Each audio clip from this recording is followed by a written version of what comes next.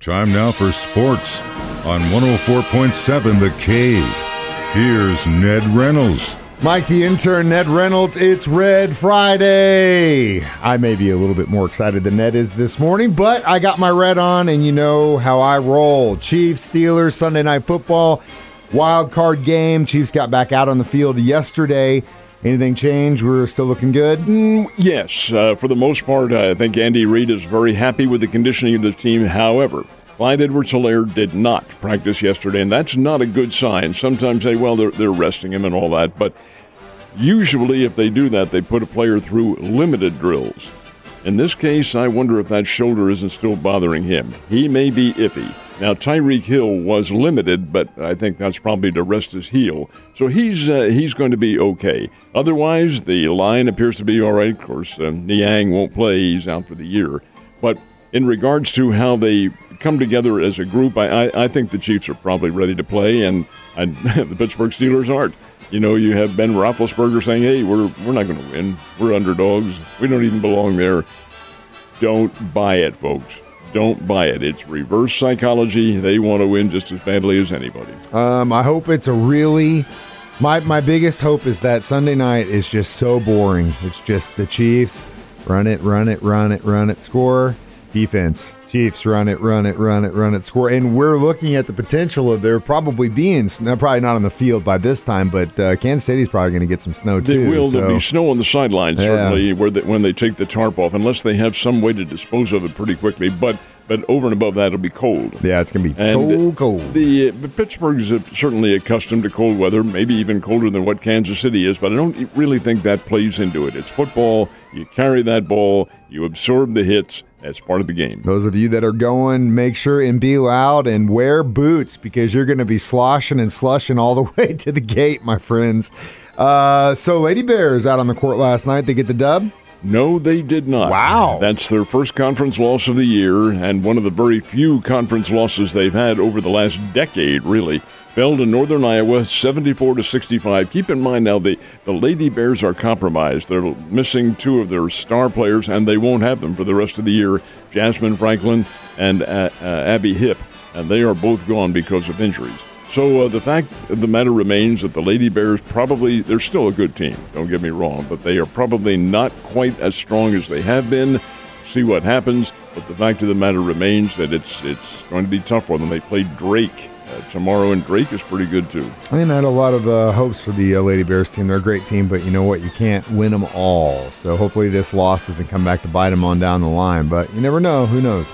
Drury teams back out on the court as well, both the men and women. Did they get dubs too? They split 50-50. Of course, the Lady Panthers are among the best teams in America, Division II.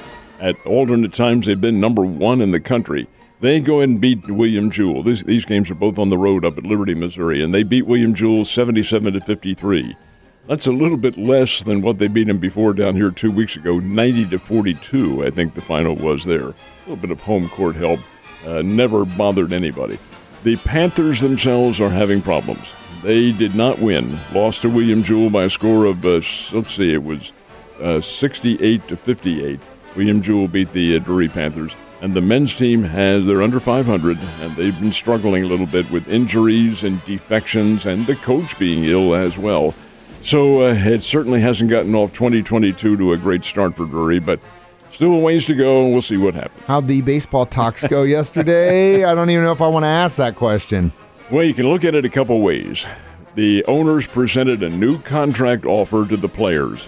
Under past circumstances, the players would just automatically reject something and say, this is garbage, just get it out of here, we're not even talking. So quick, they probably didn't even read the thing. Well, it took them about an hour to go over all the details, and the players' reaction was, quote, not impressed, end quote.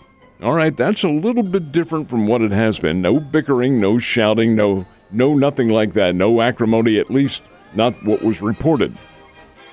And the players said, we'll meet again next week sometime. They will make their offer. Now, what is it? To go back into history, what has happened in the past was they'll both reject each other's offers, but it does mean that they are talking and maybe getting closer, maybe resolving a few of the issues, and who knows, maybe some of what the owners presented was acceptable. But you're never going to tell the media that. You want everybody to think that, oh, my God, we're 100 miles away and nothing's going to happen. If that is the case, they're slicing their own throats, to use that rather gruesome expression, because the public is not happy with what's going on. No, and it's just like everything else. Just don't get followed into that trap of being polarized. It's not black and white, and hopefully they can come back and with a counter offer, and the owners say, you know what, okay, what about this? And what about this? And then a month from now, you know what, we're getting closer and closer to spring training, and hey, it might actually kick off. For a spring training to really get underway, and they February 16th is when it starts. They really have to have a contract in place by maybe February 10th, somewhere around there, to make sure all the players and all the visas. Keep in mind now, many of these players are not from the United States. I couldn't even imagine, like, from a legality standpoint of getting all these guys into this country, and like, oh my goodness gracious. But it's Major League Baseball, and they're pretty powerful, so I'm sure they've got enough guys on staff that can help with that. But hopefully they can, not impressed is not, I hate you and burn this thing. So we'll see. It's a little bit better than your kid throwing the food on the ground. Last night, Tournament of Champions kicked off, and as you said, you could have probably sworn there was professional basketball players on the court. These guys are pretty doggone good. They really are. It all began with Whitney Young from Chicago playing New Madrid County Central, and Whitney Young won that game rather easily, 57-32. Springfield Parkview took on Sierra Canyon. That's out of Chatsworth, California. That's where LeBron James' son is playing. He didn't show that much. They had another kid who's going to UCLA who was the star, and Sierra Canyon beats Parkview 63-46. The game that really is a punch in the gut was Milton. Milton is from Atlanta. It's an inner-city school in Atlanta. They played Nixa, and this is a very good Milton team. They've been a Georgia State champion a number of times. Nixa had him beat. Had him beat in the final seconds of the game. Nixa was ahead by 2. Some kid from Milton hit a 3-point shot, folks, at the buzzer, and Milton wins by a score of 50-49.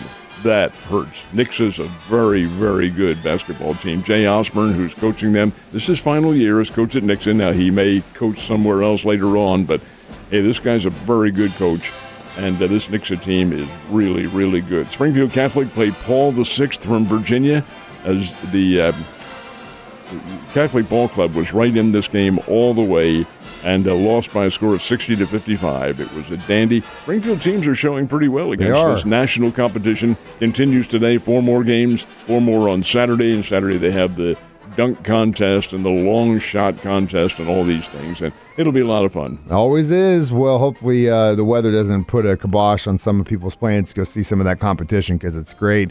And teachers, if you're at Nixa High School and you're listening this morning and that kid played on the team yesterday and doesn't show up to school today, let him be. Let him sleep it off, because I wouldn't want to go to school the next day either after a loss like that, man. Last but not least, as I mentioned last hour, it is Red Friday, and if you don't have your red on, go back home and put it on. Chiefs, Steelers, Sunday Night Football, Ned Talk kicks it all off at 5. This is not the first time, of course, we've done a 5 o'clock show. It happens often with the Chiefs because they are a featured team across the country. They play the 7 o'clock game on Sunday night. There's 3 games on Sunday, and the Chiefs will be in the final game on Sunday against the Pittsburgh Steelers.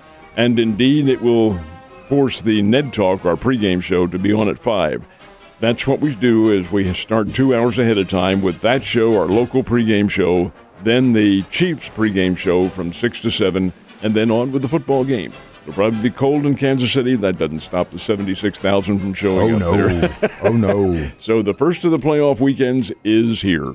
You still have a chance to win tickets to that playoff game as well. I think we're going to pick the winner probably around 11 or 12 this morning. So if you haven't already signed up, you can do it right there on the homepage of our website, 1047thecave.com.